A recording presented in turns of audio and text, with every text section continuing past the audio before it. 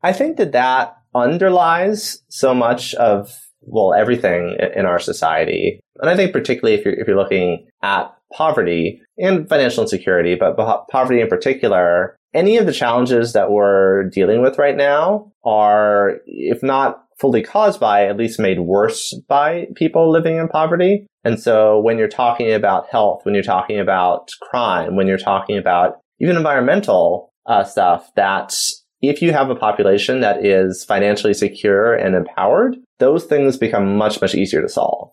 Welcome to The Disruptors, the podcast about the future of all of us, where we look at the technologies, trends, and societal norms shaping our collective future. Hear the world's top minds share their insights and predictions on the convergence, direction, and ethics of exponential technologies transforming life as we know it. You can learn more and stay up to date at disruptors.fm.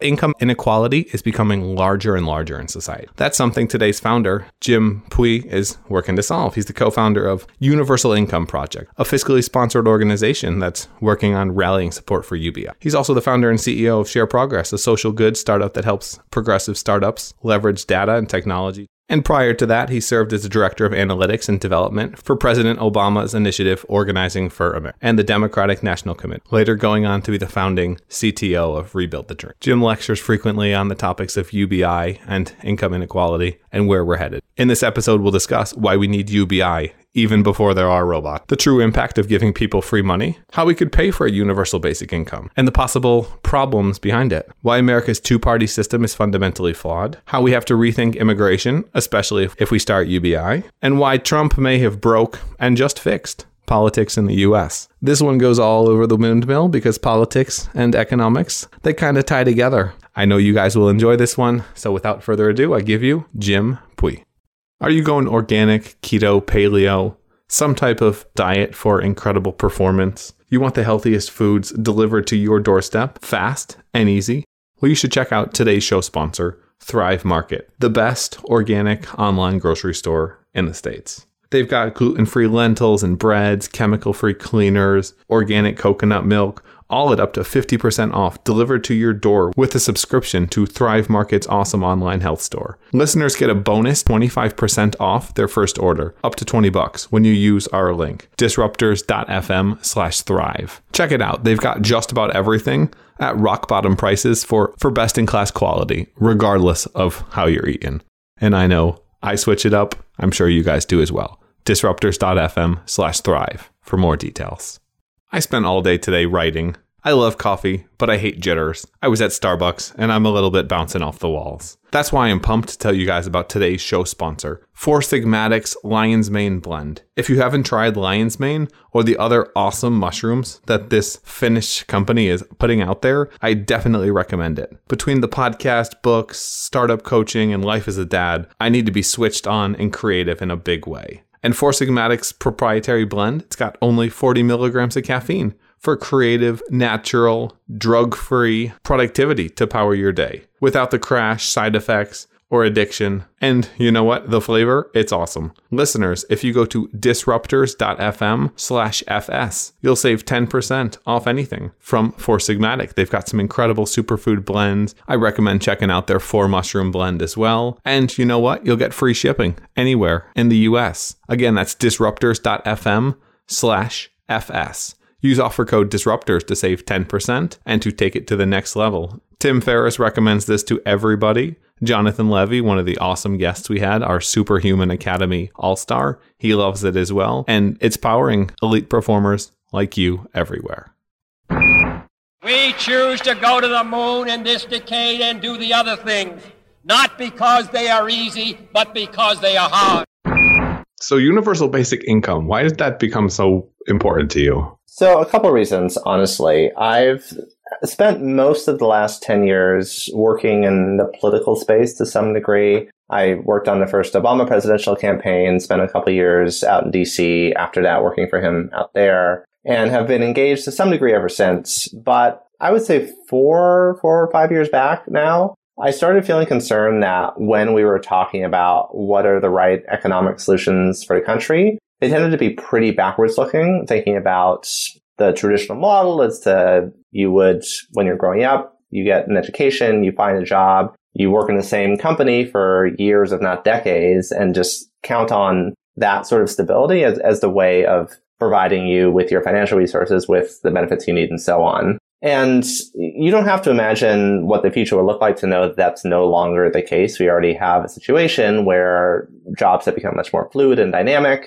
And there's a lot of pluses to that. It gives people, I think, a lot more freedom to figure out what they want. But the flip side is that we've lost a lot of that stability that formerly would come from that long relationship between employer and employee. And so when thinking about what is the right way to actually support people in the systems that we have, thinking about something that is outside the context of work. And so I don't even remember where I first heard about the idea of UBI, but when I first heard about it, my initial reaction is like, I don't know what I think about this. This seems weird to be able to just give people enough money to be able to survive. But then the more I read about it, the more I thought about it, the more I saw the evidence of it has been out there that this is actually can be a really effective, powerful program, the more it made sense to me. And so, about 4 years back, decided, there's not enough conversation around this. I think I'm going to try to do some writing, to start some conversations here and just see where things go. And that led to the formation with myself and a few other people of the Universal Income Project. And so have been continuing to do advocacy and policy work on universal basic income ever since then. So your background, you were with Obama and you were helping him rebuild the dream, so to speak. What was that like? So that was the nonprofit organization that I had helped to start. I'd helped to start after my time in DC. It was with someone I'd worked with in DC, Natalie Foster, who ran the digital department for President Obama's Organizing for America. And so her, and then also Van Jones, who's done a lot of political work as well. And so the idea there was generally to try to push a bolder progressive economic agenda. We weren't actually talking about UBI at that point, but I think all of us recognize that generally the politics around the economy was pretty conservative, small c conservative, in that it wasn't thinking big enough. And so the goal of that organization was to try to foster a broader movement to push for bigger ideas in that space. How do you do that? And so there's business, there's public, and then there's the nonprofit space. How do you move something as colossal as a country? I mean, there's different ways of doing it. We would talk about inside game versus outside game.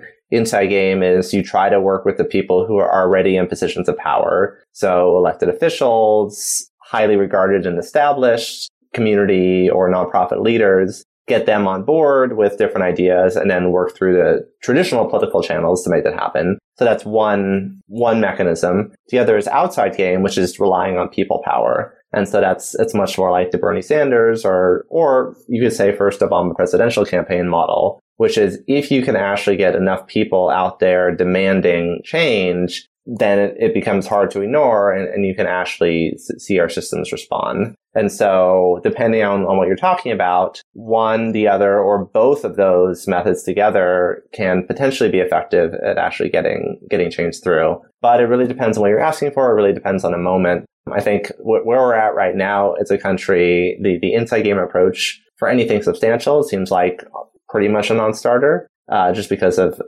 the inability to get anything done at the federal level. And so I think in this moment that outside game approach, really getting people educated and then hopefully galvanized around the big ideas you're fighting for is a powerful way to go. It seems a little counterintuitive that government's supposed to be helpful and kind of is hindering everything. That's a little bit of what I'm hearing. It's kind of like the extra heavy thing on the top that's toppling and ineffective. I would say certainly in this moment, I don't think that that's necessarily or it's even always been true. I think that unfortunately over the last 20, 25 years, we've moved to a place where, my background is partisan and I'm partisan, but I would say that. Say it, go for it. We're not afraid of politics. All right. The Republican Party, their tactic for decades now has been obstruction, that they've had a goal of making government less effective and then running on government being less effective. And so I think that a bipartisan system only works if you can have a reasonable degree of cooperation. And when you have one party that they've decided it's in their interest to not have things happen, it means it takes a monumental amount of effort to actually be able to do anything. And so I think that is the moment that we're in. And so as long as that's the case, I think that, and as long as Republicans control, any of the arms of government, I'm not sure that's about to change. And so in that situation, yes, I think we have to look to other places to be able to push through substantial change. Is that a flaw, or is that a design? Is that something that's inevitable? So when you talk about it means there's two parties, which means it's kind of like two teams, which means it's kind of like a sport. Is that the problem? Because most places don't have that bipartisan system. Yeah. They have something that works much better. Yeah. I would say yes, generally, if we had something like a parliamentary system that did allow for the existence of third parties and fourth parties and fifth parties potentially, which could then work in coalition to be able to create a majority. I think potentially that could put us in a much better spot, because basically we've been forced to, there's more than two different camps of people in this country, and we've been forced to make these odd alliances to form the parties that exist today. And so there's nothing inherent saying that a party supporting big business needs to be the party that supports evangelical beliefs or now white nationalism. But that is where we're at, because that is basically what got pulled together to form the modern Republican Party. So I think that, were our rules to be different, we might be in a different situation. Can we change it if the people that on top are incentivized to keep it that way, because that's what got them there? It's really tough. That's where you need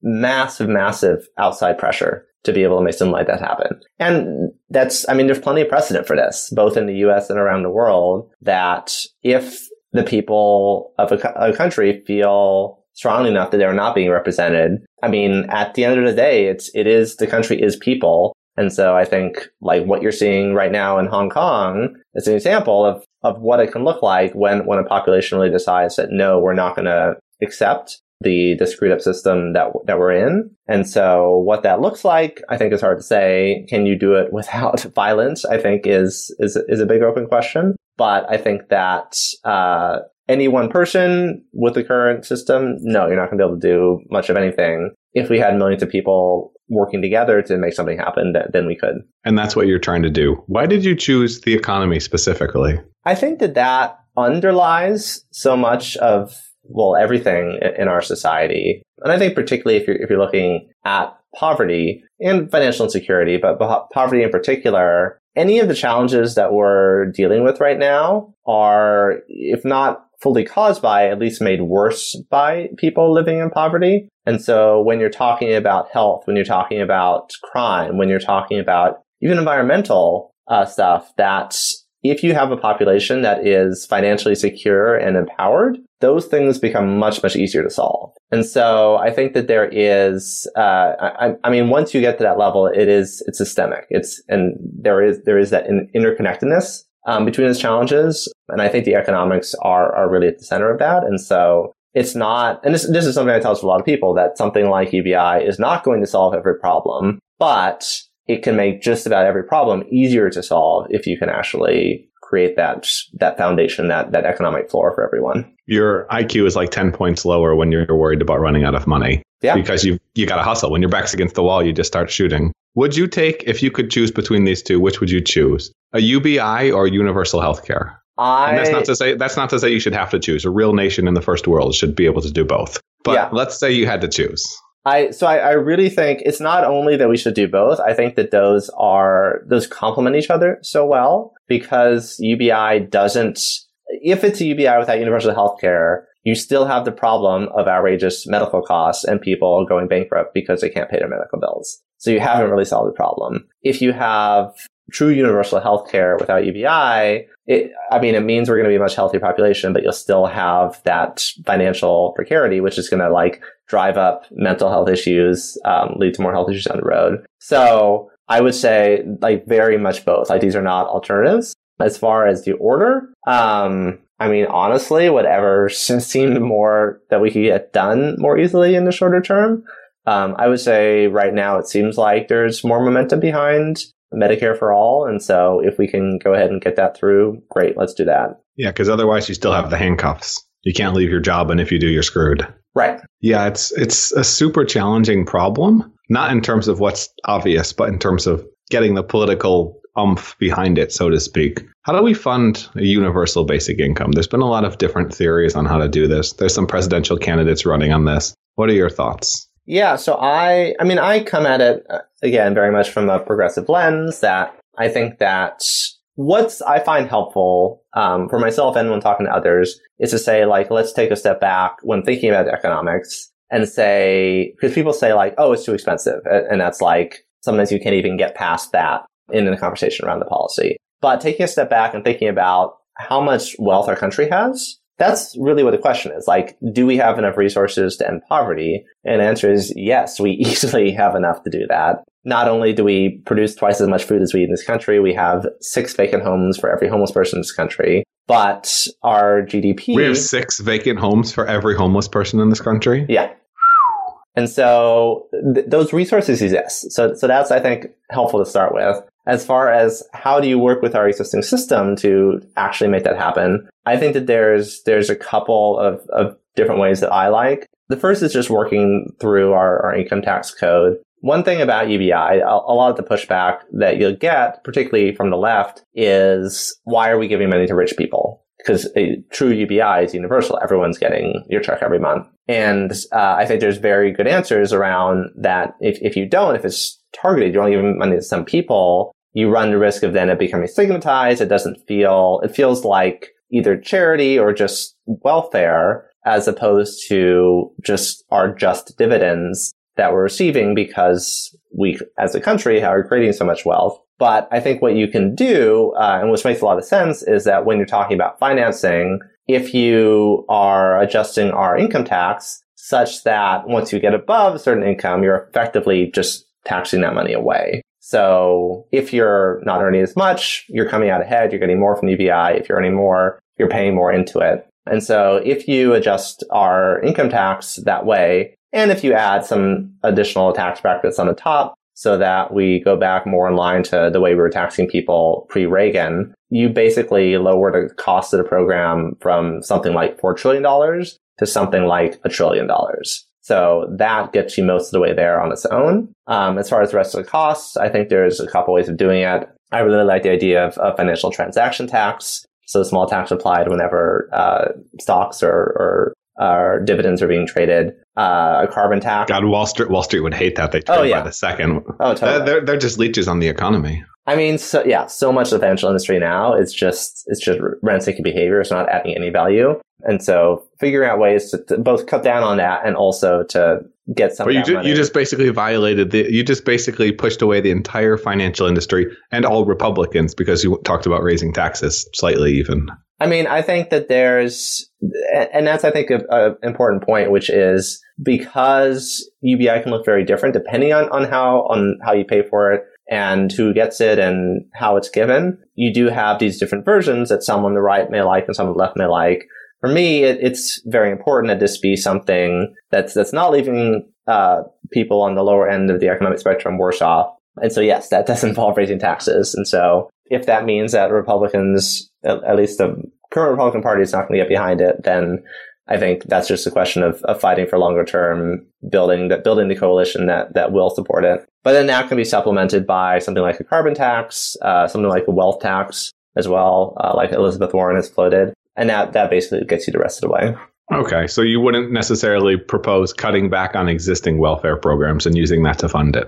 I think that there's, two things. One, I think it's absolutely right that the way our social programs work today can and should be improved, particularly making them less paternalistic, and so giving people more agency through them. I think that it is not only very hard, but really impossible to know in advance what aspect of those the UBI will sufficiently replace and what it won't. Because there are so many programs, and some of them are very, very targeted towards specific issues that people are dealing with. And so what I would like to see is to enact UBI that doesn't rely on cutting those programs for funding. And then once that's in place, to actually really launch a thorough review and research process to understand okay, what's actually necessary and what isn't working in the safety net, and use that at that point to be able to reassess how to do it. I think because, we're doing a lot of pilots, we're gaining more and more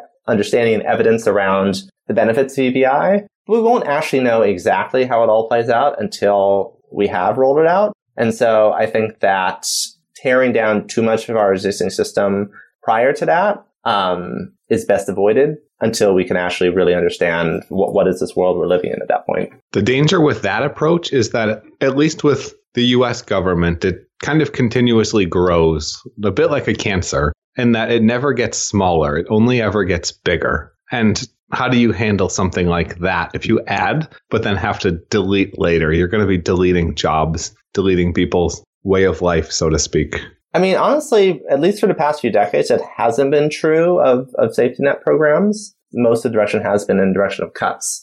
You had under Clinton welfare reform, which cut back on a lot of stuff, and there have been just like chipping away at things in the years and decades since then. So I think that when you're talking about more universal programs and more, and I would say more direct cash-based programs, there is more evidence that those are more politically popular and resistant. So you haven't seen that happen to Social Security. You haven't seen it happen to the Earned Income Tax Credit. But as far as the other programs that are part of the safety net today, it hasn't appeared, at least in recent times, that there isn't the ability to cut them back down the road, particularly if they don't seem like they're doing a whole lot. What's the best way to do pilots in terms of how we can effectively do this and see, is this something plausible? Riff about that a bit.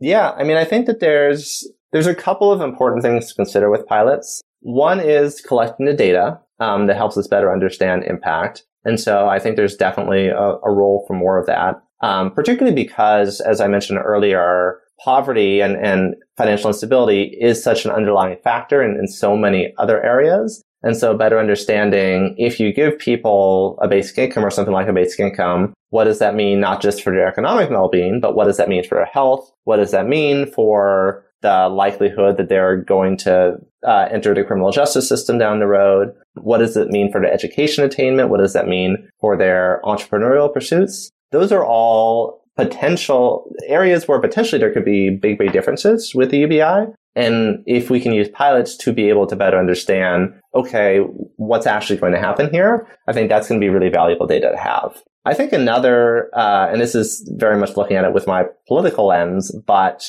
there is such a knee-jerk reaction in the population at large that the idea of giving people something, particularly cash without strings attached, just feels wrong and like things are going to go terrible. And so part of actually what I think is going to be important from pilots is the stories, and be able to say like, look, here's actually what happens. You have this low income person who's like been scraping together a couple of jobs. When they get $500 a month or when they get $1,000 a month, they're actually like able to go and either get more education or like figure out what sort of job is actually going to be right and fully provide for them in a way that they can't right now because they just don't have either the economic or mental available resources to do that. And so I think that if you can lift up more examples of that, then that helps you get past the knee-jerk pushback, which will be important. I think one thing that I hopefully will be able to do at some point, not just in future, but is expensive, is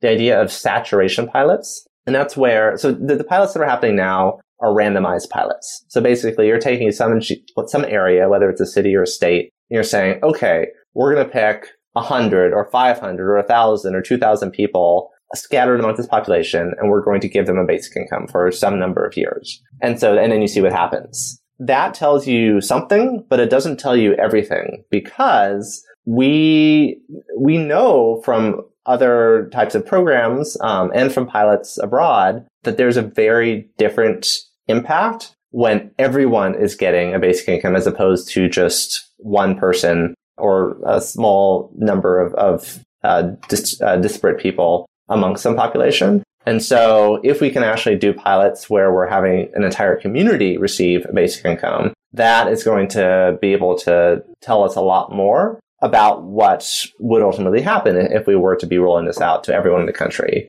I completely agree, but I want to play devil's advocate. People win the lottery and manage to lose all of it and go back to their general level of happiness not long after, quite frequently. And a lot of it has to do with the concept or how people think about money. I would guess, or I would propose, that a lot of these changes might take longer than a single generation to propagate forward. So the reason why the rich stay rich and the poor stay poor, in addition to everything that's infrastructurally built in, is the concept they have around money in terms of scarcity and abundance. And I think you would probably have to change the way people relate to that before you change the behavior significantly. I mean, I think that it's definitely true that, yeah, just the cash that's not going to suddenly erase all these differences and put everyone on actually the same playing field. And that there are aspects of how you perceive the world, who your community is, that have major repercussions. I think that's all the more reason for figuring out a way to do these saturation experiments. Because you gave the example of a lottery. A huge aspect of that is if someone wins the lottery,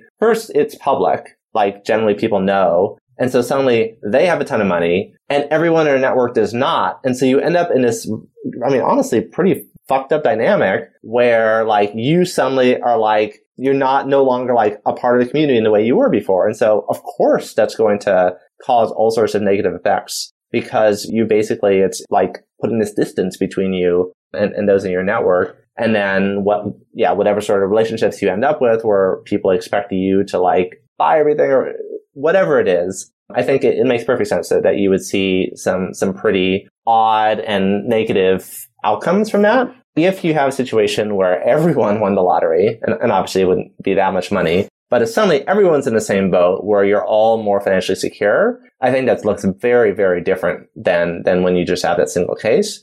And so again, we're not going to be able to have a deep understanding of that until we can actually try it somewhere. But I think that potentially in that situation, things could change a lot more quickly than if you're talking about something at the individual level. Who's the furthest along when it comes to these thoughts in terms of countries, locations, etc.? It's hard to say. Yeah, one interesting thing about UBI is that there's some degree of movement in just about every part of the world, but people are approaching it in somewhat different ways. So as far as where there's relatively recently been significant movement, obviously Finland with their pilot program that they did back in 2017-18, but then they elected a more conservative government who decided not to extend the pilot. So now it's unclear what will happen from there. Canada, they had Ontario was doing a pilot, but again, like Finland, they ended up electing a more conservative government that ended up canceling it. But as a result of that, their choice to cancel it actually got people much more engaged around the issue than I think they were before. And now there's a lot more popular demand to reenact or to create something like this, not just in Ontario, but in various places across Canada. And there are people at the federal government level there that are talking seriously about it. India, it's actually a result of a pilot program that they did to provide financial support for rural farmers. That was very, very successful. And suddenly after that, people are like, maybe the idea of everyone just getting money makes a lot of sense. And so there's a state there called Sikkim, which the government there has said they are going to roll out a UBI. They haven't figured out exactly what that looks like yet, but they're aiming in the next couple of years to make that happen. You have some innovative programs happening in South Korea. You have serious conversations in the UK. Scotland in particular has been pushing hard for this. And then, I mean, a lot of the stuff around it has happened in the US. And as we talked about, there's not a whole lot that's going to happen at the federal level for us at this point. But it's not crazy to think that some state or other would not enact a full UBI, but do something maybe like what Alaska does, where they create a big wealth fund that pays everyone an annual dividend or something like that. So I have no idea who will be first. But I think the fact it's happening in so many places is a really positive thing because it ends up being reinforcing each other as we see progress there. I know you've argued that we need it regardless of the effects of automation and robotics. Where do you see us headed in that direction in terms of job growth, job loss, et cetera? Yeah, I'll be honest. So when I started looking at UBI, I, as with many people, was very much thinking about the automation framing and the idea that whether it's in 10 years, 20 years, 50 years, most jobs will end up being replaced. And we may be in a society where there isn't enough jobs, at least in the current understanding of them, for most of the population. I think I've backed off from that to some degree. I still think, and I would say like anyone who's paying any attention should agree that the impact of technology is going to massively disrupt, has already disrupted and will continue to massively disrupt the way that jobs work. Whether or not we can come up with creative new types of employment for people, maybe. I think there's potentially a lot of interesting things in the experience economy that people could come up with, where while you could have a robot or computer program taking on any particular goal you wanted to achieve, just the act of being a person and being involved in providing experiences could potentially be seen as valuable. But I think, again, things are being and will continue to be massively disruptive. And so the way I like to look at it in that context is UBI gives people resilience. It's having that unconditional income floor means that you are just much, much, much better able to handle any curveballs that get thrown your way. And I think there's going to be so many curveballs that are coming up that's why a UBI will be, I think there's a good reason to think it won't be sufficient to handle everything coming, but it will be necessary if we actually want to have a population at large that's able to deal with this transition. When you say necessary, do you mean revolution if we don't have it otherwise? I mean, I have no idea what that looks like. Maybe a revolution, maybe it means, I don't even know. But I think it would be, without some proactive steps, I think we're talking about some massive, massive unrest. I would totally agree. I want to play devil's advocate a little bit on the UBI. Yeah. Let's say we give people more money. What stops businesses from just charging more? So that all depends on whether we have a functioning market. Because if we do, and we can rely on supply and demand, that's not likely to happen. Because basically you have competition amongst businesses, and that will keep prices basically like near the level of what it costs to produce the good or service. If we don't, and we have either monopolies or collusion between companies, then that's a possibility. And so I think that's another area where, along with things like universal healthcare and dealing with climate issues, we actually need to make sure that we're moving, or basically retoothing our antitrust laws in this country, such that when you do have these monopolies, when you do have companies that are price setting, you have a way to be able to have the government come in and say, like, actually, no, like, this needs to be a competitive market, and taking action to address that. And so I think that is going to be an important thing to be looking at it as we talk about this, because I think something where you can see a functioning market right now is around food. Like, if everyone's getting an extra $1,000 a month, if McDonald's tries to double their prices, Burger King will say, like, well, we're only going to raise our prices by 50%. And then the taco place around the corner is like, oh, we're going to only raise our prices by 25%. And then basically that competition brings it back down to more or less where it was before. But areas like the medical field, the housing industry, I think those are ones where it's going to require thinking critically about what the dynamics will be and making sure that we're prepared to be able to step in, we being the government, if there are cases where companies are abusing that. Yeah, the last thing we want is all the money just to go into real estate, which funnels it even right. more tightly. So let's take this similar question from a different lens. How do we think about immigration, and how do countries think about immigration if they start to have UBI and other countries don't? So, I mean, that's definitely a common reaction and concern is, are suddenly like people just going to flood here? The evidence around what causes people to try to immigrate suggests that whatever sort of benefit programs you have in a country don't have that much impact. It's typically people fleeing something. That's what causes people to come. And then the prospect of being able to get a good job and build a good life for yourself. But it doesn't seem like that there's, from the studies that have been done, that there's a whole lot of evidence that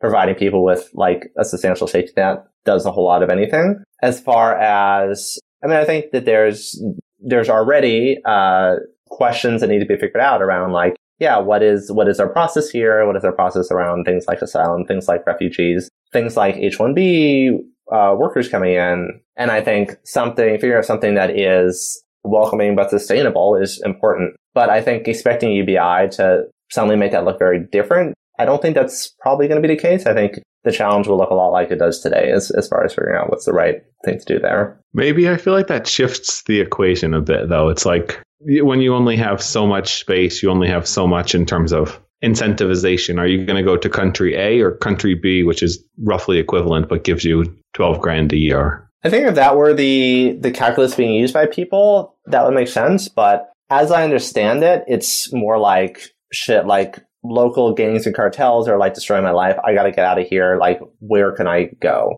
And so for asylum, not so much for legal immigration, though. Well, for legal immigration, I mean, if we're talking about like H-1Bs, those are people coming in with jobs. And so maybe that's a factor, but I mean, those are people. And this isn't just for the US. This is just in general. Like, let's say Norway enacts one. Let's say the country surrounded by lots of other countries enacts one. Yeah. I know right now immigrants, at least in Europe, they go to countries that have good healthcare, countries that have strong social safety nets. They're going to Switzerland. They're not necessarily going to the Balkans. Yeah. I mean, I think that, how much of it is a safety net versus how much is that there's the prospect for being able to find a good job and like build a good life for yourself. But if you don't need the job and the job is just icing on the cake, I'm just playing devil's advocate. Yeah. I'm very, very much in line with UBI and thinking we need that, but we gotta sort out some of those theoretical problems. Yeah, I think that's it's a question worth investigating more as far as like what are the motivations going to be and where people would choose to go. But I would say if we can like actually get ourselves to having a strong functioning immigration system, having more demand to come to a country isn't a bad thing. That means you're doing well. And so it's just a question of then, okay, how do we handle it in such a way that for people trying to come here, we're compassionate, but also mindful as to what they're going to be doing and so on. And so I think that there's definitely questions to be had there. But my firm belief is that saying we shouldn't have better systems to avoid attracting immigrants here is the wrong way of looking at it. We should have a good immigration system and build its best systems as possible. Definitely agree. So you co-founded a for good startup, Share Progress, that helps other startups and businesses do great things in the world. Tell me a little bit more about that and how you think about the role of positive impact business going forward. Sure. So yeah, Share Progress, I founded a company about, 6.5, coming up on 7 years ago now. And the company has done a couple different things. The core thing that we do is we actually provide a software platform to advocacy organizations, those people who are doing grassroots advocacy, getting people to engage in some sort of ask, whether that's through petitions, whether it's through calling campaigns, whether it's through events to show support. And basically, they're tools that allow their members to turn into really ambassadors for a program and recruit people they know to get involved as well. And so it's something where as their members are taking action, they can be reaching out to their friends, and the tools allow the organization to be able to track that and also to actually be able to do controlled A/B testing around what sort of messages their supporters are sending and what's most effective at bringing new people into the organization.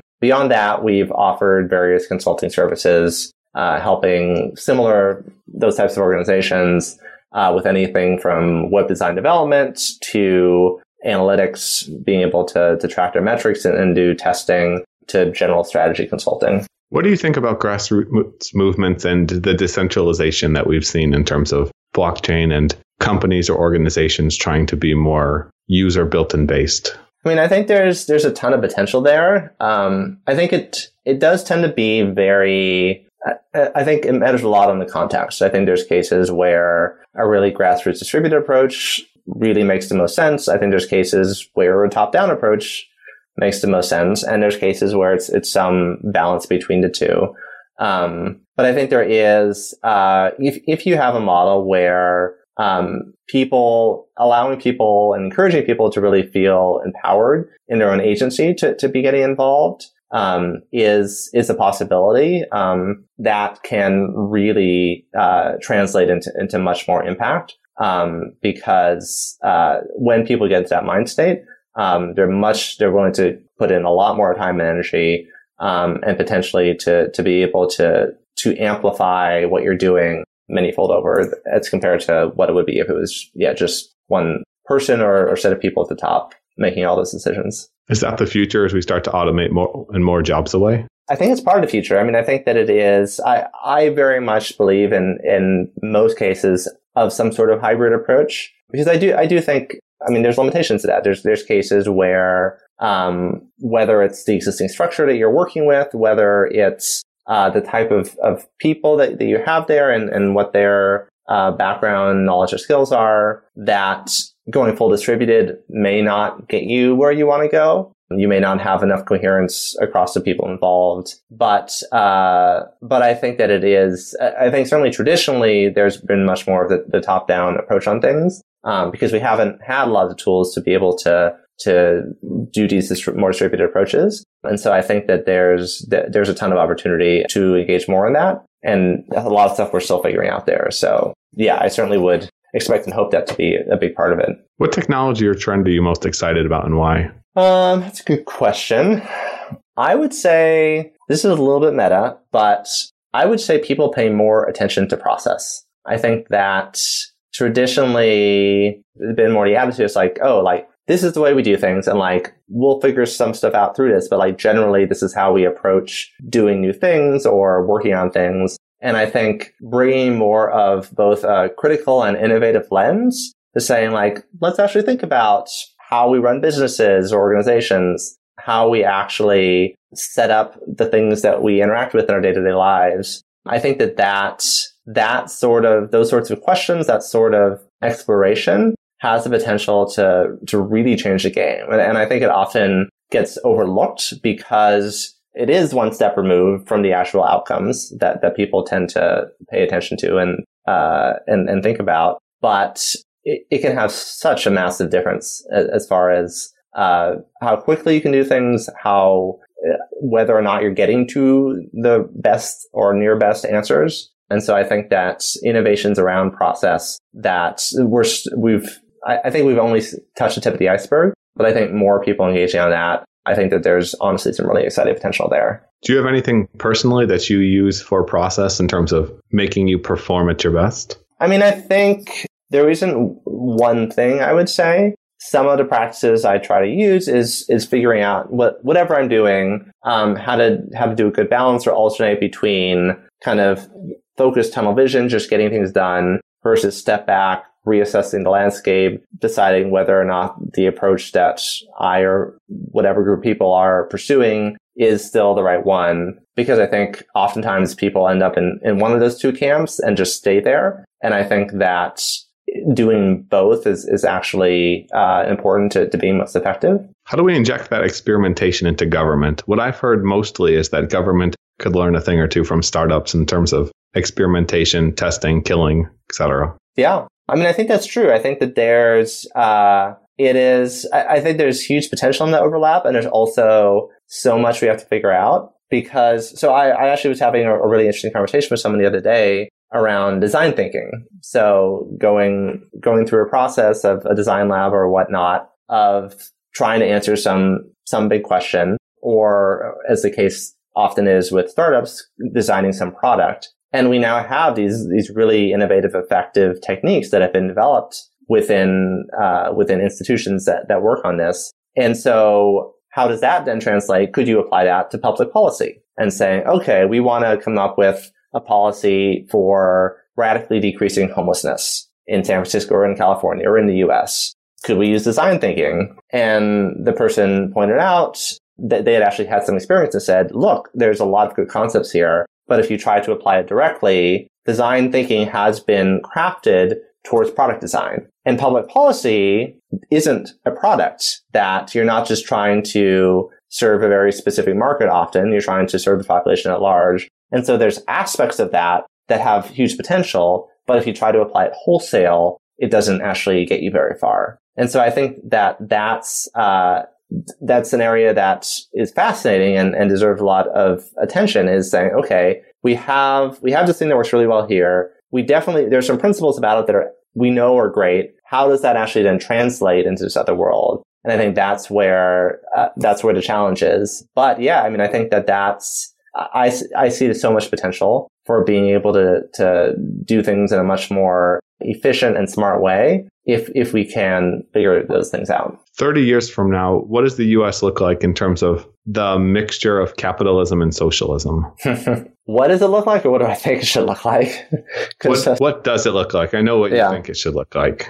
I consider myself generally an optimist. So I'm going to choose to believe that we haven't had a complete collapse of the systems around us at that point. I think it is. I mean, if you're talking about the balance as compared to today, I think it's more socialistic than today, for the simple reason that, again, I think it's where it's helpful to take a step back and think about not think about this in terms of ideology, but think about it pragmatically and say that, look, markets are very, very effective for allocating scarce goods and resources, whereas social systems generally are not as efficient, but are good if you want to be more universal in what you're doing. Because, I mean, markets work on scarcity. That's core to it. So any area where we can reach a point through innovation that we no longer have scarcity in the way that we used to, I think that's a system where then we should talk about, okay, does it make sense to adopt a more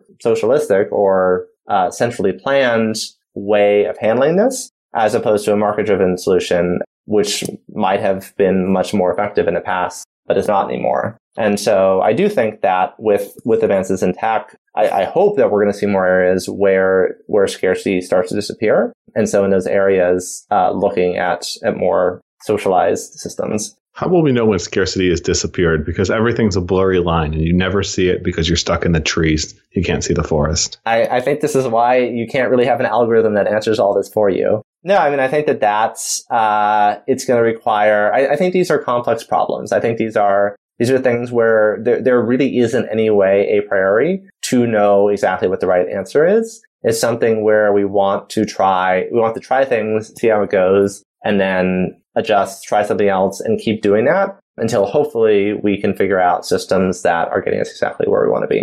And if that doesn't work, I got a magic 8-ball. One last question before we jump to the lightning round. You're a very optimistic person. You've literally been smiling the entire interview. And I'm curious, what is it about you that makes you so optimistic and happy? And what can you share with the audience?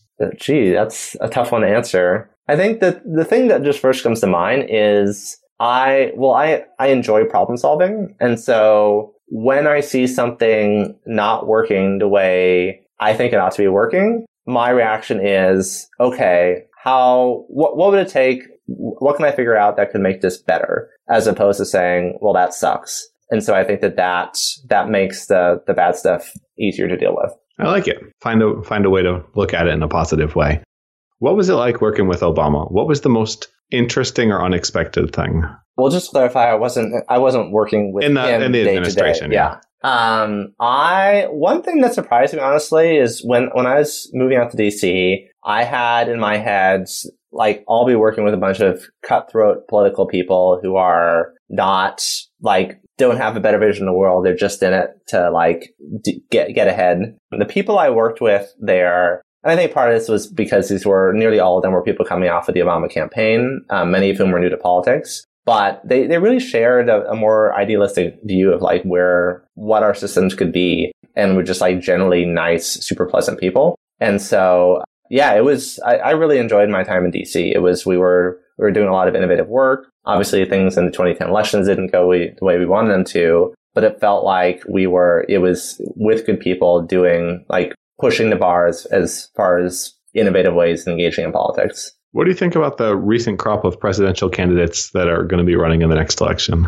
I mean, I think it's great we have so many. Obviously, there's some logistical challenges that comes with that. But I think we got some really good people in the field. I think that I really like that people seem to feel like they now have permission to be bolder in the ideas that they're embracing and talking about, which certainly was not generally true other than certain exceptions in the 2016 elections and before. So, it's interesting because I really have no idea where things are going to go there, but I feel pretty good about a lot of the folks involved. So I'm going to twist your words and get your feedback on that. Donald Trump broke democracy to help build it better. Is that something you see possibly happening? Not that was intentional, but that's the end result. I definitely don't think that was his goal there. No, I don't think so. Yeah. To show off the toupee. Yeah. No, I mean, I think that there is a lot of truth to that. I think there's a term I've adopted, which is from Naomi Klein, which is shock doctrine, which is, she wrote a book about this referring to 9/11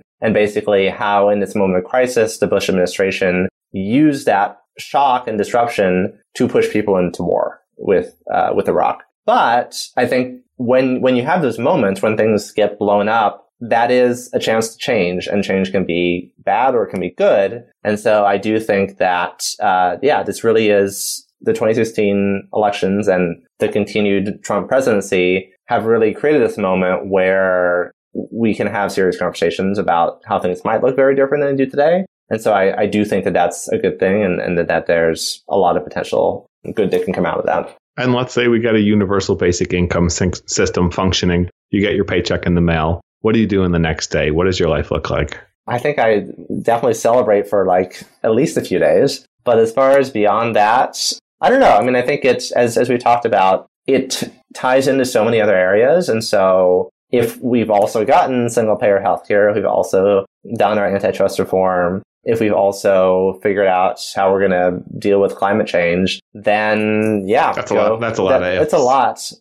If not, I think there's continue to work. But if we've done that, then maybe I'll go and work on my game design projects. Fighting the good fight. I like it, with a smile too. I got one last question before you tell people where to find you. I want one thing from you. It can be a quote, a call to action, anything. If you could leave people with one thing, what would it be and why? Yeah, I mean, I would say don't let the status quo stand in your way of imagining the world you want to build. Because I think that's far, far too common. And we need to actually be fighting for what we want. I agree. I like it. I think it's beautiful. Jim, where can people find you? So you can the best place to find me is just on Twitter, dr_Pugh, P-U-G-H. You can find Universal Income Project at universalincome.org. Very cool. Thanks for coming on. Yeah. Thanks for tuning in, guys. And if he doesn't pull it off, Jim is going to send everybody free money. So you don't have to worry about anything. This has been the most profitable podcast in your history. Thanks for coming on, Jim. Great to be here. Thanks for tuning in, guys. Hope you enjoyed it. If you do, share it around with a friend. It's the biggest, most important thing you can do for us,